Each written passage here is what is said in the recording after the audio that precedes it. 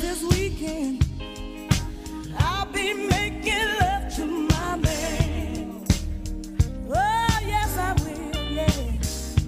This weekend, yeah, I'll be making love to my man. Mm-hmm.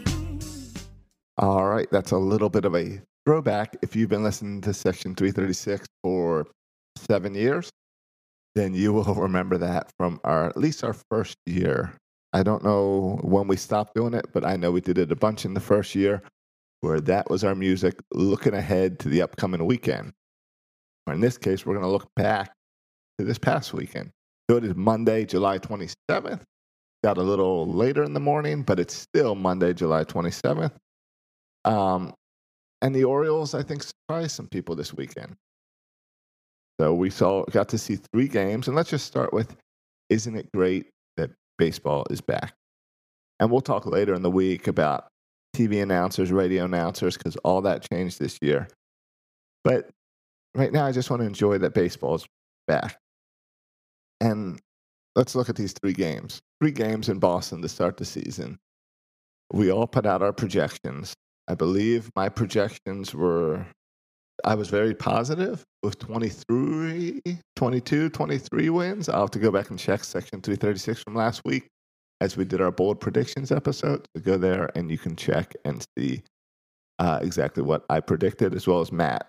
And I think I made some pretty bold predictions in that mix, but I was pretty happy with my selection of 23 wins for the Orioles. I don't know if after this weekend I need to add a couple. This weekend was fun, wasn't it? But let's start with Friday night. Friday night, we know it was a late scratch, or it wasn't even a late scratch, midweek scratch where Tommy Milone would be the starter. And I think we all knew, well, it's not going to go well. So the Orioles lost Friday night 2-13, as you know, and suddenly that kind of matched all of our expectations for the season. So we didn't really get too upset about it. We just kind of laughed. And somehow we all sat through and watched that entire game just because we enjoyed having baseball back. And I really think the story of that game was the pitching. And I think the whole story of this weekend, well, there's a few stories, and one of them is the pitching. So the pitching on Friday night, Milone went 3 innings, gave up 4 hits and 4 runs. Not great. Cody Carroll, 4 runs given up with 1 hit. He walked 3 guys. Cody Carroll was my big disappointment for the night. The funny thing about Cody Carroll is that he does not have an ERA with that horrible performance. Latkins came in 2 innings, 5 hits, 2 more runs. David Hess came in 3 innings, 7 hits, 3 more runs. So we've got 3 guys there with a 12 ERA, a 9 ERA, and a 9 ERA. And of course, Carroll without an ERA yet. So really horrible performance from those guys. Cody Carroll could not get the ball over the plate. The other guys could not keep the ball in the yard. It was no good. And that's fine. We all went to bed Friday night with, well, that's the Orioles. Made all the jokes on Friday and Saturday. Oh, well, maybe we can bring in Dr. Fauci to pitch for us because our pitching looked so bad. But the pitching changed on Saturday, and then it continued on Sunday. And those games, I think those games were both a whole lot of fun. I will say the one other takeaway from the Friday night game is that we were still hitting the ball. We got 6 hits. We only got 2 runs, but we did get 6 hits down with their ace on the mound. But that takes us to Saturday. After that big slump of a loss, the Orioles bounce back. They get 10 hits, 7 runs, and they beat the Red Sox 7-2. Alex Cobb went over 5 innings with only 4 hits and 1 run. Cobb was awesome. I wish we had Cobb that way any other time of his career since he's been an Oriole. That would have been really helpful when our team was projected to do well and win. After that, Fry came in, pitched not so great, gave up 3 hits and got pulled. Castro looked good, but I think he was only in for 1 batter, got 1 strikeout. Richard Bleier came in, inning and a half, 2 strikeouts. I really like the way he's looking this year.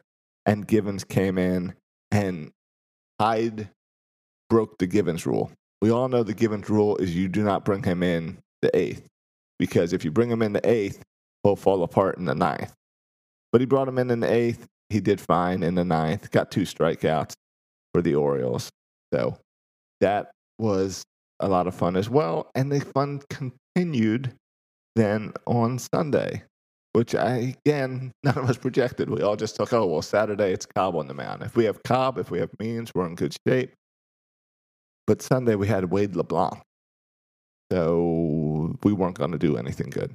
But nope, we won 7-4. And LeBlanc's box says 5.2 innings, 4 hits, 4 runs, 2 home runs, which doesn't sound great, but LeBlanc pitched really well. I was very impressed with LeBlanc.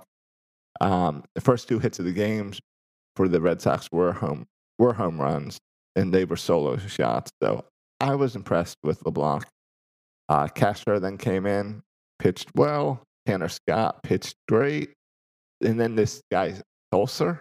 Did you know who Sulser is? Because this is the first time I've seen Sulser pitch. Cole Sulser, who I really don't know his background. I should have looked that up before doing this, but he was with Tampa last year, and he was annoyed that he did not make the postseason roster with Tampa. Then they let him go, and the Orioles were able to pick him up. So he went 2 innings last night or yesterday afternoon, and only gave it 1 hit, got 2 strikeouts. He was very fun to watch. I like that kid. That could turn out to be a really good grab by the Orioles. And the hits continued. The hit continued with 10 hits yesterday. And Ruiz got his 2nd home run yesterday. So that's exciting. That guy's, of course, he didn't play on Saturday. He might have been able to get 3 this weekend the way he's hitting the ball. And Chris Davis got his first hit on Sunday, which is great because if you remember last year, he went like 0-35 or something before he got his first hit. So it's nice. He's been hitting the ball hard all weekend. He got on base with a couple walks, but it was good to see him get a hit and get that monkey off his back on Sunday. So now the Orioles head to Miami, and everyone is freaking out because the Marlins had 3 or 4 players come down with COVID. And they're figuring it out. And they were in Philly while they were at it. So if you're concerned about how well they clean Marlins Stadium or Marlins Park, don't worry about it. They were in Philadelphia. And trust MLB in this. MLB has a process. 3, 4 starters on a team sounds scary. But they've got a process for this where they put those people in isolation. They do the test. They test you every day. We have to, if we want this baseball season to work, we need to trust Major League Baseball and not panic every time someone gets the coronavirus. These are guys in their 20s, 30s, in the best shape of their lives. For the most part, they should be able to handle the coronavirus. We've already seen Soto on the Nats test positive and then test negative right afterwards. So there's always the chance of tests being false positives. We've seen Dwight Smith Jr. and Anthony Santander get the coronavirus and come back and now playing. So we can't, all this fear that we've been building up for 4 months, 5 months, however long it's been, of the coronavirus, we can't let that affect what we think about Major League Baseball. We got to trust the process, see the process work. We should be concerned if we see the process fail. If we see a team quarantine 3 guys and then 2 days later 6 guys have it, that's when we should be concerned. We shouldn't be concerned on the first report because the first report just means they're following the process. And come on, I'm down here in Florida. I know what the news is telling you guys. I see it when I turn on the national news. They tell you if I open up my windows, I am getting the coronavirus because I live in the state of Florida.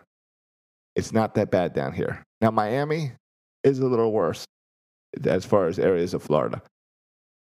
But that is not because of people at the hotel. That is not because of people at the stadium. It's a lot of other places, you're not going to see the Orioles at Walmart in Miami. They're going to take every precaution. They're going to be at the hotel. They're going to be at Marlins Park. Major League Baseball has this all worked out. So I really don't think an Oriole will get the COVID because they are in the state of Florida or because they're in the city of Miami. You don't get it just by going to a location. You then have to be around people that have it, and Major League Baseball is doing a really good job with containing this and having a plan. So let's see how it happens. Tonight is the time where we get to see more, and tomorrow, about this Orioles pitching staff. Because tonight is Asher Wojciechowski. He's on the mound against Lopez. We all know the Marlins, and the Marlins had a very similar projections as the Orioles to be really bad this year. But they went into Philly this weekend, and they beat them 2 out of 3 games. So going into this game, both teams are 2-1. So we've got 2 games in Miami, and then the Marlins just come on back with us. And we then play 2 in Baltimore. So it should be a fun week of a team that's, I guess, the same level of as us. We'll find out. Let's see what happens. Still questions about the pitching staff because we haven't gotten through the rotation and we've seen some weaknesses in the bullpen. But I'm really excited about this offense and the way they're hitting the ball. So let's see what happens tonight when we get up into Miami. Section 336. The next generation of Baltimore sports talk. Anchor is the easiest way to make a podcast. It's now the home for Section 336, 336 Daily, and Film Study with Ken McCusick because it's the easiest way to make a podcast.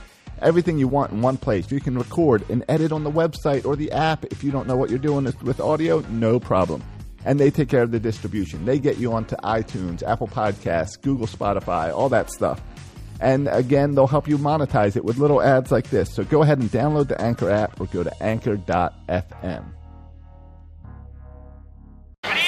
Birdland Sports. For fans, by fans. Find more great shows like this at birdlandsports.com.